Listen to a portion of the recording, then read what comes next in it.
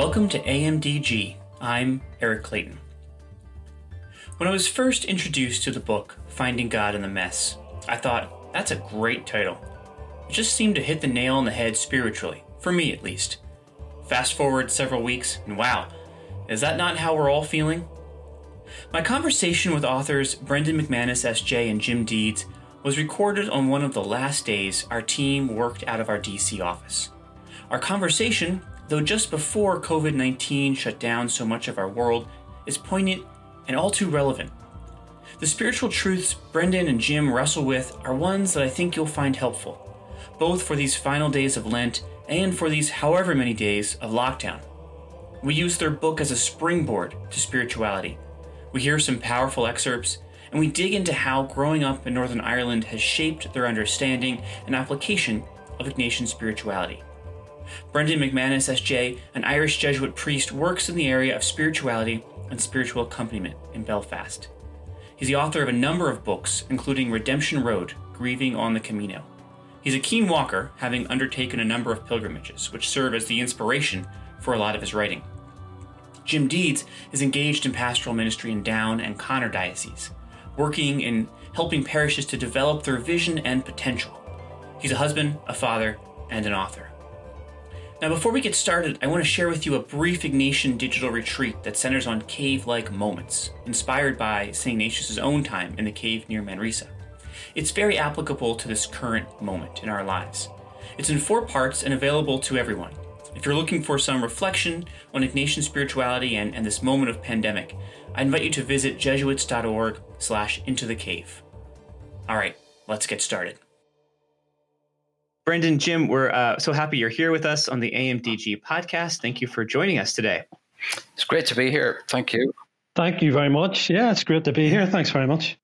So we're excited to talk to you both in general, specifically about this new book that you've put out called Finding God in the Mess. Kind of these beautiful reflections to accompany a person each day about exactly that. You know, where do we find God in the messiness of our daily lives? And I really love the title, and I think it's very apropos to Lent, to our Lenten journey, but also just to the signs of the times where we find ourselves right now.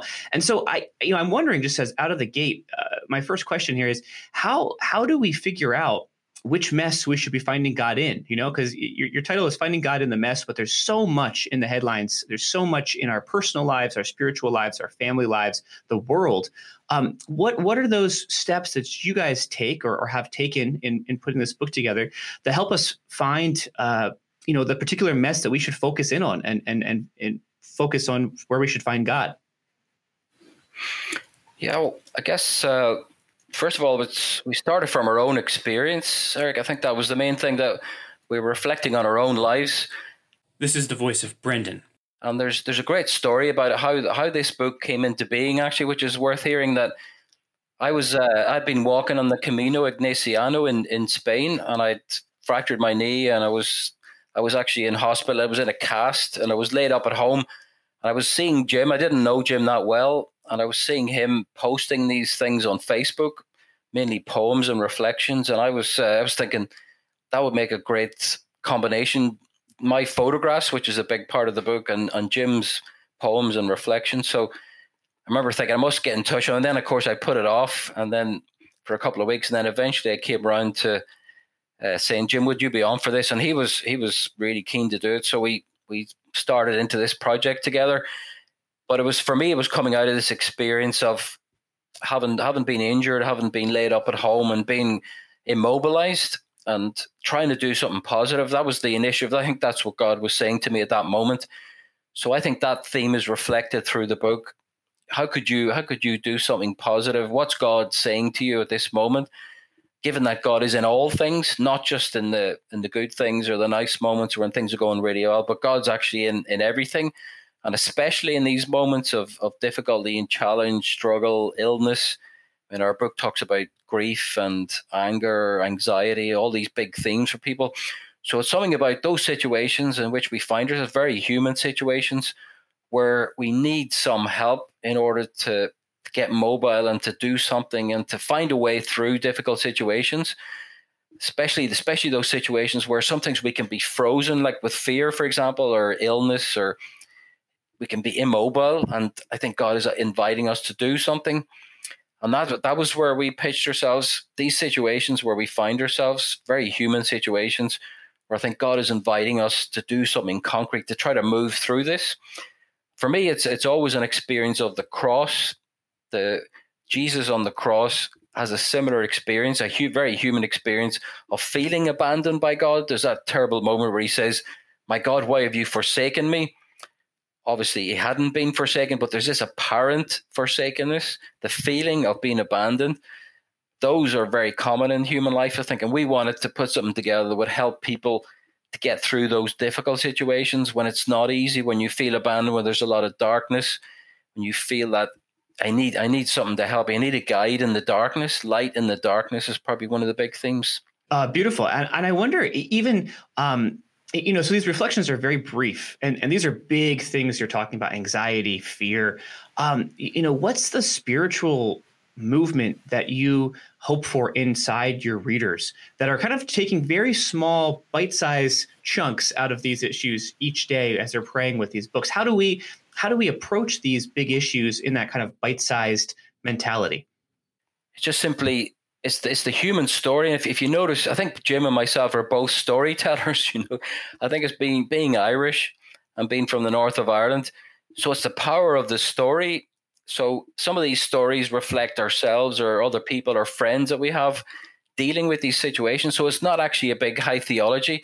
It's just simply someone telling the story about a route through this situation, whether it be grief or anger or anxiety, whatever, and how they managed to find a way through with prayer and with God's help, how they navigated through these difficult situations. And that's the power of it. It's such a simple thing, but it invites people to follow or imitate us or try this. This is what we find that works. And that can be really helpful to people rather than any big theology or concepts or ideas. Look, here's a way. Here's a sure way through this difficulty you might do. So I'm sure Jim could say more about that. So yeah, the book is essentially an invitation to slow down and to pause. And it's really in that pausing and that slowing down and the silence that comes from that we get to understand, just there, that as your first question asked, which mess do I need to attend to?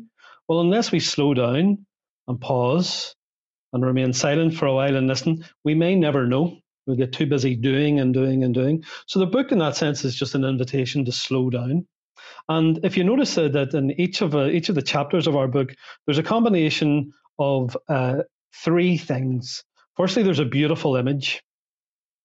And as we know, an image can paint 1,000 words and more.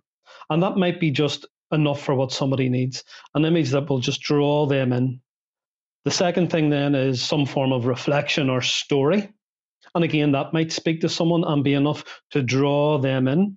And the third thing is the set of what we call Ignatian spirituality questions at the end of each chapter. And again, that might be enough for someone.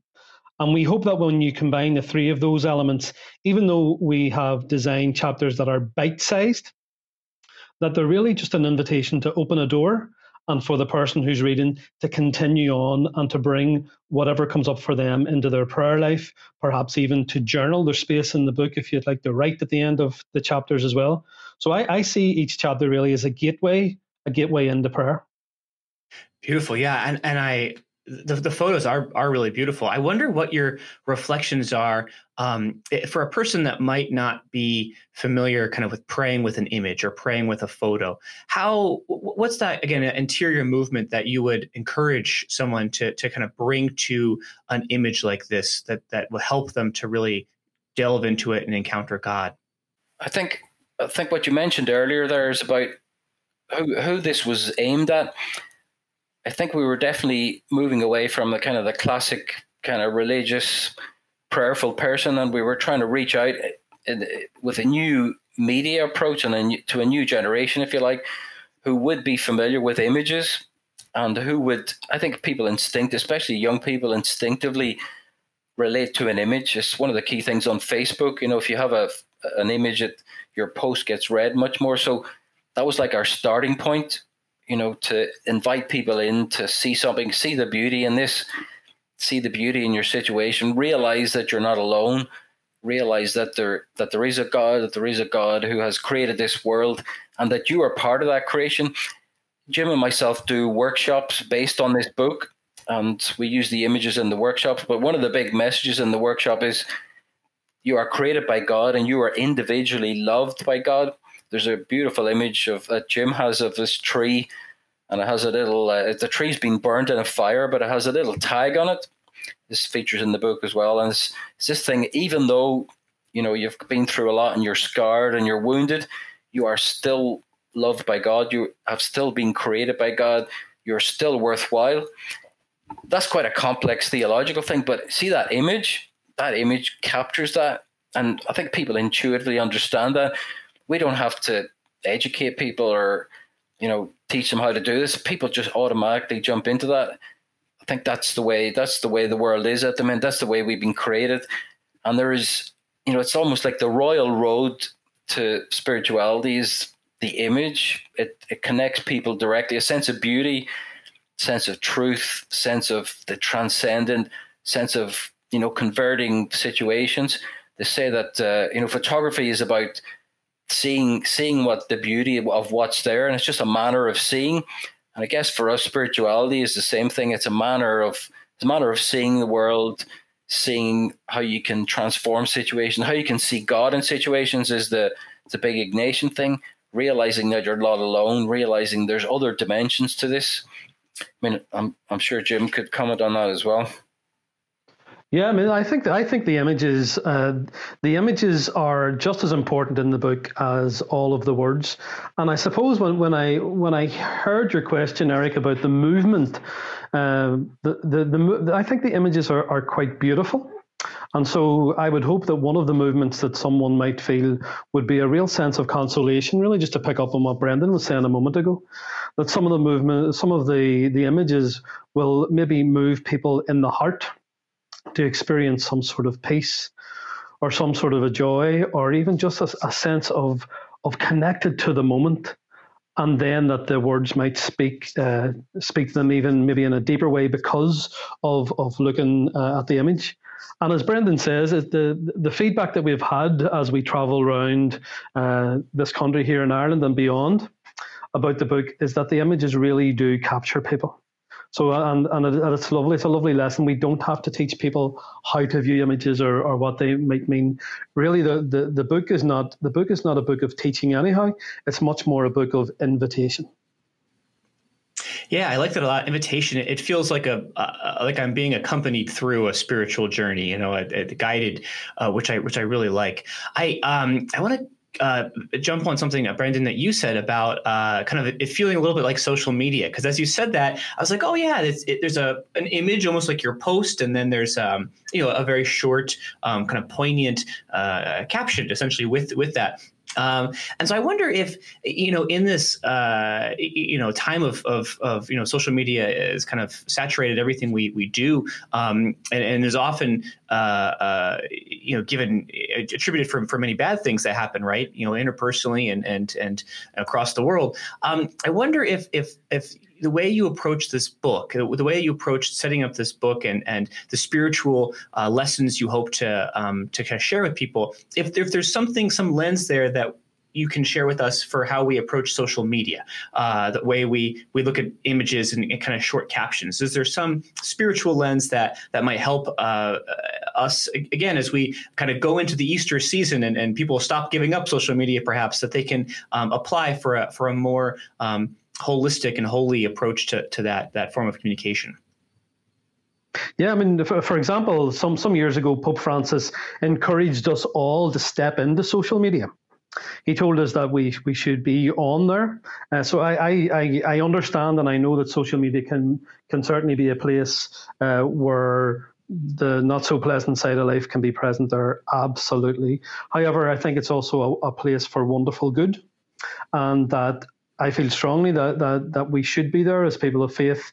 Just it's new territory, it's mission territory to proclaim the good news. So I think the territory itself is fascinating, and I think the medium is real. It's a real learning point for Brendan and I. People consume social media at a huge rate. And therefore, I think it's really helped us that both Brendan and I have a fairly big social media presence on a number of platforms, and we engage with people there. It's part of our ministry, and it's really reflected in the books that we write. That we write in the way that we know people can consume spirituality in a way that's manageable for them. So it's lovely to hear, Eric, that you've picked up that Finding God in the Mess really does. I mean, it speaks maybe to a social media generation. It's reflective of that way of communicating. Yeah, and just to add to that, then what Jim said, both of us are very big in social media. I think I learned from Jim about this, the power of using this tool that has been given to us, which can be used for good and for ill. I think we've seen that, but see, when it's used properly in a good way, it's really powerful. And I think it comes back to what Jim said earlier there, that if it's used in a consoling way, and this is the Ignatian term, obviously consolation means the route towards God. So I think images have a power for good and for bad, and used properly, they can really connect us to all those good things about, peace, joy, connection, relationship. All of those really good things can come out of that if it's used in the appropriate way. So I think we deliberately set out to harness some of that power, the power of the image, the power of the story, I think is really clear in the book, and the power of that bite-sized thing that is not just flooding people with words. Like Jim says, it's an invitation to slow down. It's an invitation to engage with the image, engage with the words, but much more importantly, engage with yourself, with your own reality.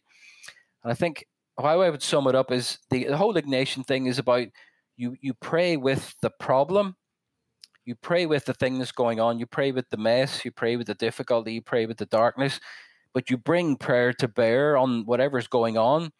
And that's the jump that needs to happen, that's going to be helpful for people. And I think that's what we've simply observed or tapped into, or we've commented on that. So I think that's what you're seeing there. We're just simply using the tools we've been given, these things that have been proven to be powerful in terms of accessing human consciousness, and then trying to channel that in a positive way, which leads to consolation and leads away from desolation. So trying to help people with the Ignatian, the movements of the Spirit and the awareness of what's happening and the bringing of your whole being to God, that is really powerful.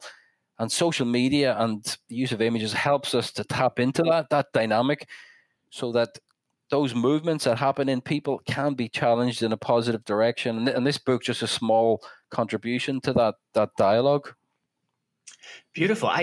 As you guys are kind of reflecting on the role social media plays and the role that it has played in kind of your thinking about this book, it occurs to me that when you're having an image in social media, you have it in front of you for half a second, right? And you're constantly flipping through, you're consuming more and more images, more and more content. Whereas in spiritual reading, in the spiritual life, I would assume this would be your recommendation, you sit with one image, right? That's the image you have for the day, maybe two images. At least that's the way you've set up your book.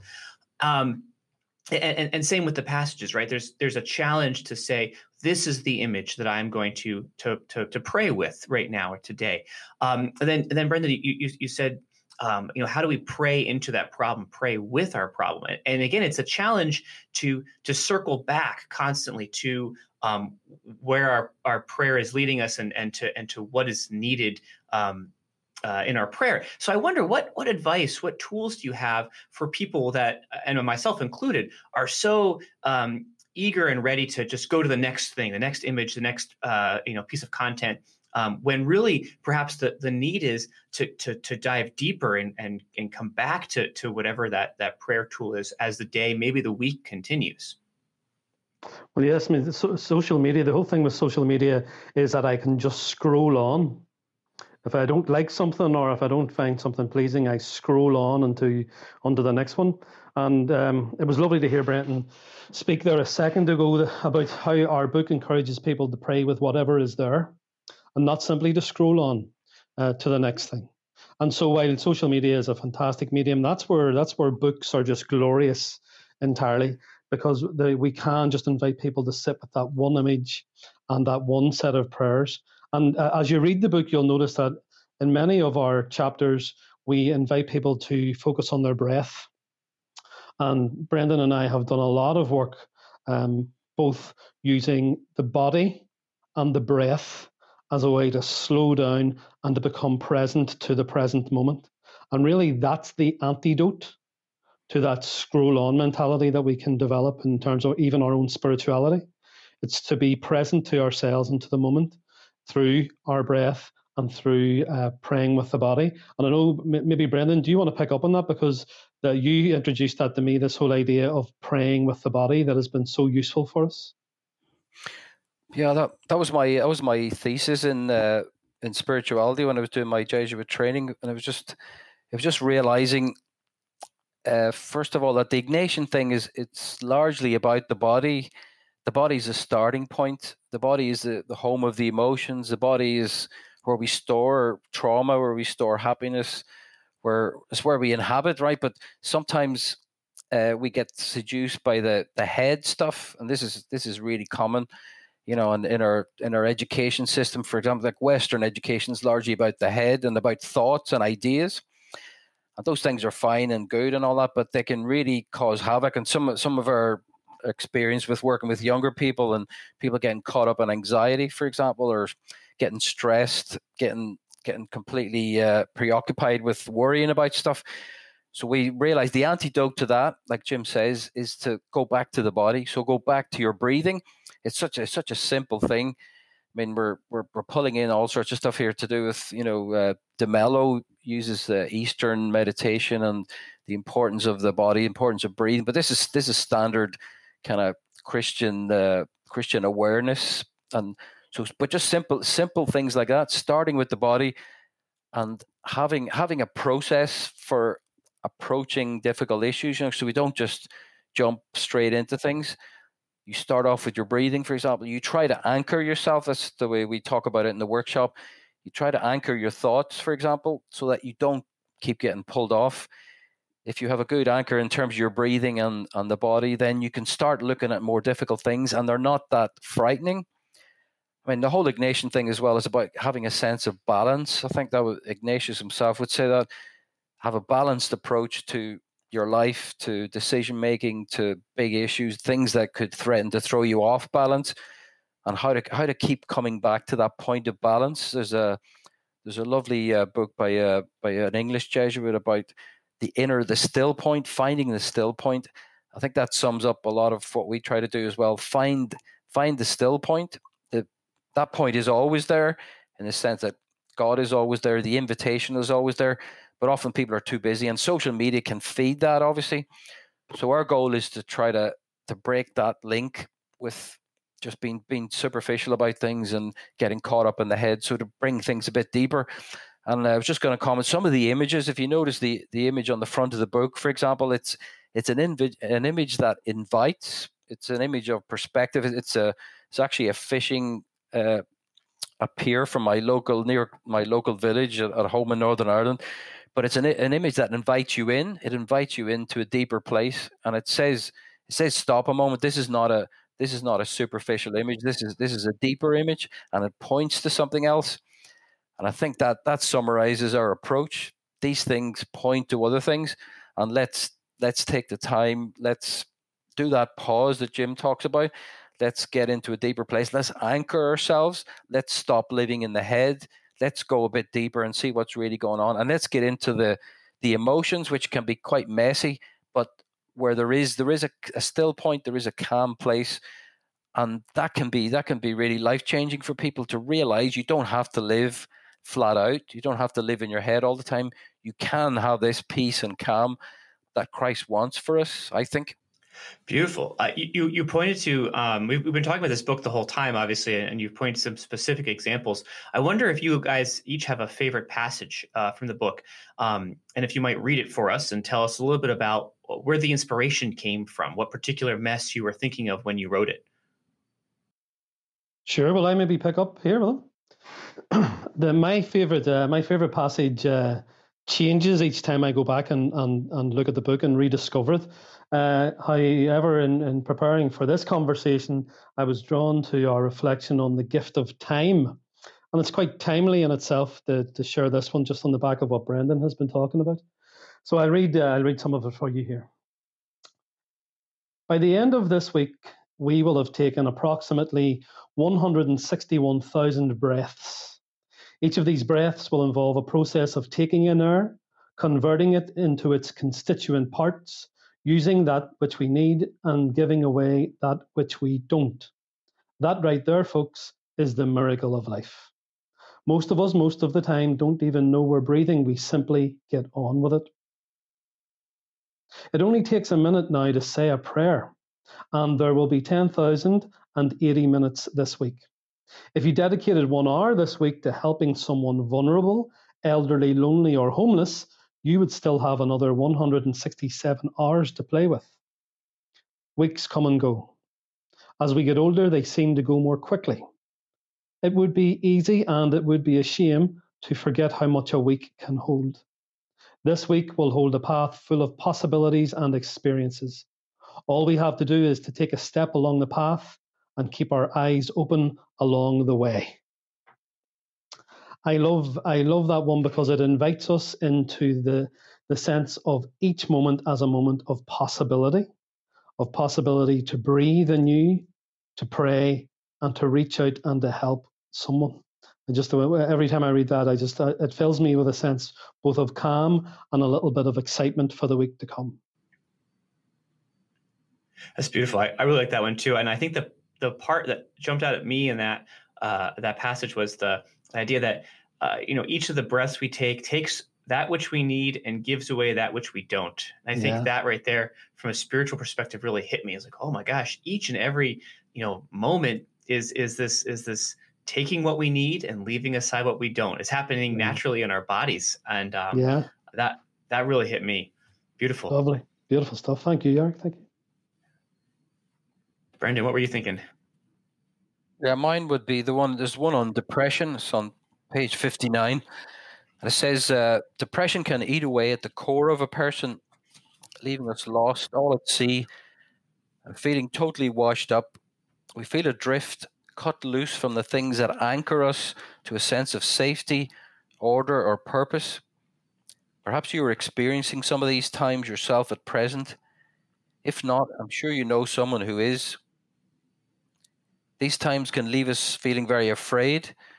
We fear to think about what might be coming to us next. We may even cry out, "Give me a break, enough already." Another feeling that comes at these times is a feeling of not being loved or cared for. We may feel very alone or angry at ourselves, others, the world, and God. In this ocean of despair, we can be tempted to just give up, but don't. Wait, there's another story going on here. In these times of despair, when we're all at sea, there are people who care. There are people who love us, and God loves us, especially in these moments. Reaching out for help can be a really tough thing to do, but it's always a good thing to do. So checking in with those we feel might be suffering from depression can be a good thing. We can be a listening ear or simply a positive presence in what can seem like a totally negative situation. So again, for me, it's hitting one of the big issues for a lot of people, depression, and it's acknowledging the reality of it, acknowledging the feelings. And again, you can see that element about the feeling abandoned theme runs right through that, feeling that I've been left alone. But it's also saying there's more than just your feelings here. There's something else going on. The reality of being loved by God, and it actually mentions the word anchor there as well. So you need to anchor yourself. The feelings are not reliable, is one of the key things. You need to anchor yourself into something much more solid. That is the love of God that's always underlying things. So again, it's an invitation to pause, to stop, to consider what is the truth of this. And it's also got a real action part here. You have to reach out, you have to ask for help, you have to connect to other people, which is a key part of this. Again, that movement from being frozen or being inactive to action is another key part of us, which reflects Ignatian spirituality, that it's all about making good decisions. Ultimately, it's not about simply meditating on things or bringing it into your heart. There's a movement inwards, but there's a movement outwards. This is the key thing: a movement to connect, movement to relationship, movement to society and to wellness in this case. Yeah, I like that a lot, and that idea, as you're saying, that there's an action in the environment that you're taking place. It's not just in your head or in your heart; it has to kind of come out of you. And that leads me to my next question. I'm wondering, in the specific environment in which you both find yourselves, you're both in Northern Ireland. I wonder how that particular place, with its history and its culture, plays into your spirituality and how you approach the task of finding God. And I wonder how it helps you to identify and respond to messiness. Yeah, it's an interesting place to have grown up. There's no doubt about that. I suppose I was born in 1971 and therefore grew up right throughout what we euphemistically here called the Troubles. It was more than just trouble. It was essentially a war zone that we grew up in. It was a place of distrust and division in many ways, a place of violence. Certainly a place where we sought to keep ourselves to ourselves. For example, it wasn't until I was 20 that I had intentionally met anyone who wasn't a Catholic. I had barely met anybody who wasn't white or working class. So it was a very sheltered kind of way to grow up. I grew up in a Catholic home, thank God, and really enjoyed being part of my Catholic family. But I guess as I grew up to be an adult, witnessing what I saw around me in terms of violence and division, I suppose my spirituality, my spiritual journey has probably been one of pushing against that and being much more driven to appreciate the oneness of all people, the unity of all people, that lovely Ignatian gift that we have of seeing God in all things. So God is either in nothing or God is in everything. And I choose to see that God is in everything. And practically for me, as I've grown older, that has meant reaching out to people of different Christian traditions and different faiths and being curious about where they're coming from as well. And I guess that really it spilled over into the books that Brendan and I write. We, please God, they are books that cry out for unity and speak of the oneness of all people. They're not exclusive books, they're inclusive books. For example, Finding God in the Mess, if there's one thing that unites us all, is that we know what it means to be in a mess every now and then. So I suppose the Northern Ireland experience has not always been good or pleasant to grow up in, but the gift that it gave me is a real desire to see unity and oneness among all people. Yeah, and just for me, just to echo what Jim said, I think one of the things about growing up in the north, I'm from the west of Northern Ireland. It's a very rural place, but essentially the same dynamics. But one of the negative things about being brought up a Catholic in the north of Ireland is that religion becomes like a badge of identity instead of being, a faith journey and about opening to God and relationship. It becomes like the opposite. This is the negative side of it. So I think that marks you in terms of you recognize what's not helpful. And for me, the Ignatian thing, becoming a Jesuit, discovering this amazing riches was such a mind-blowing thing that this is another way to approach the whole faith and religion thing that is not necessarily about the externals. The externals are often the things that divide us, but this internal connection with God, this God who's really close to us and intimate with us in all these moments, that's such a powerful thing. The role of Scripture, I think we had a recent book launch, Jim and myself, for a second book that we've done, and we had a Presbyterian minister who was facilitating the night, but he was saying he was impressed that both of us quoted Scripture in our introductions, and I think that'd be important for both of us, that we would have that relationship with God, that we would use Scripture and use these tools. So this is trying to bring faith back to what it's really about, and I think everybody can relate to that. And it's trying to avoid some of the excesses that we've seen in Northern Ireland, and this key thing about is trying to address real issues to help people that are in trouble. We've seen the effects of trauma and war. We know that only too well. we want to be peace builders here. We want to be people that construct things that help people to move out of the dark places and to move into the light. We've seen too much darkness. That's what I would say. How do you think Ignatian spirituality specifically helps contribute to a more peaceful life, more peaceful society? It's such a practical thing. Is the first thing. It's about engaging with yourself primarily. Knowing yourself is one of the big things. Knowing your limits, knowing your biases, and then it's about obviously engaging with God. But it's the key thing is that last part, which is engaging with people and relationships and the world and society. So it's this action orientated, and it's this.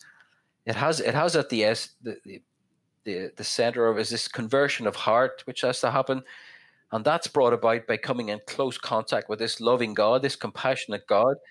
That's what changes people's hearts, and that's what makes a difference. That's what changes people, individuals, and then that's what changes society. So that little miracle that happens whenever you put people in contact with the real thing, and obviously as a Jesuit, I've seen that happen in my own life, my own ministry, and that's what I want to communicate. And I think that's what our book does really well.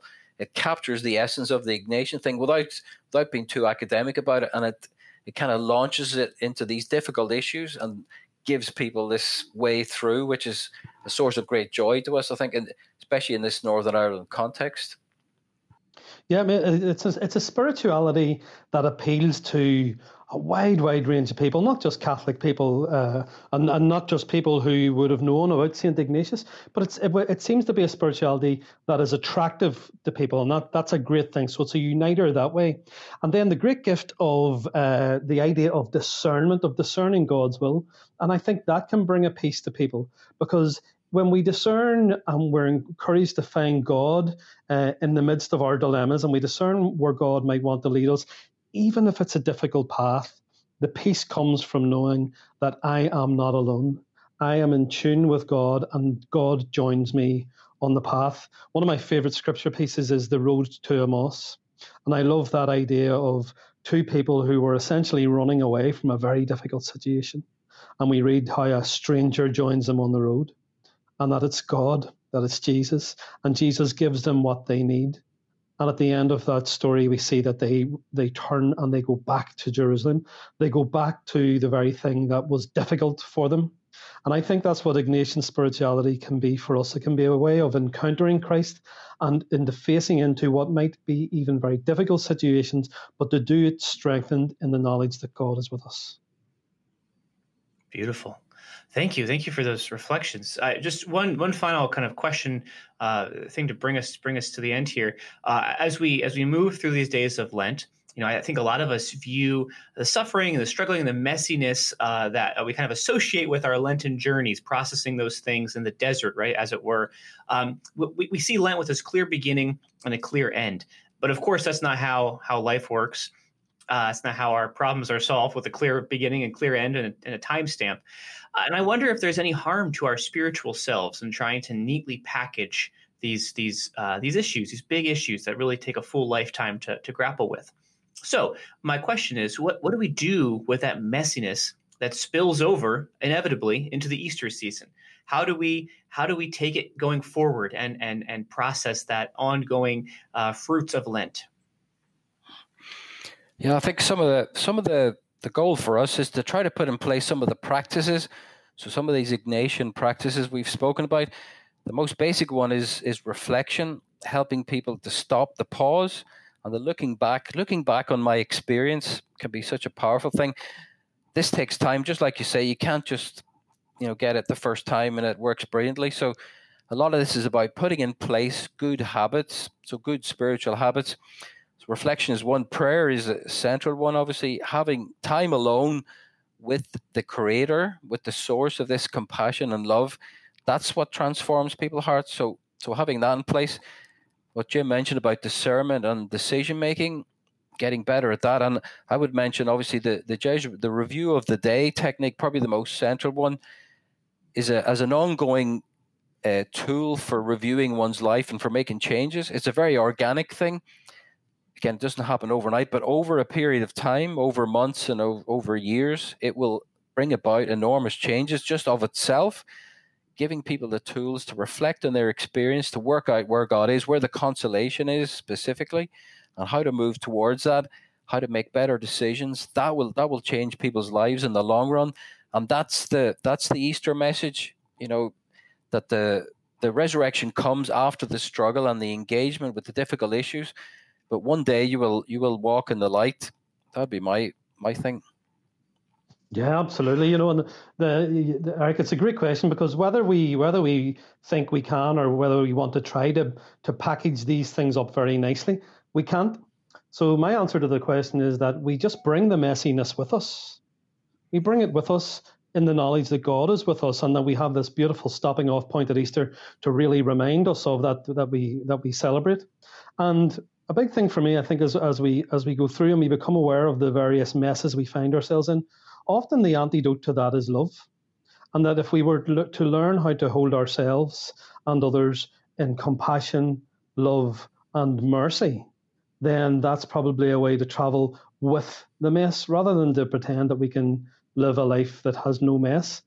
We can't, and you know what? Messy times can be creative times as well. So I think it's learning to live in the mess, knowing that God is with us in the mess. Well said. Well, Brendan, Jim, thank you so much for taking some time to talk with us today, for your reflections.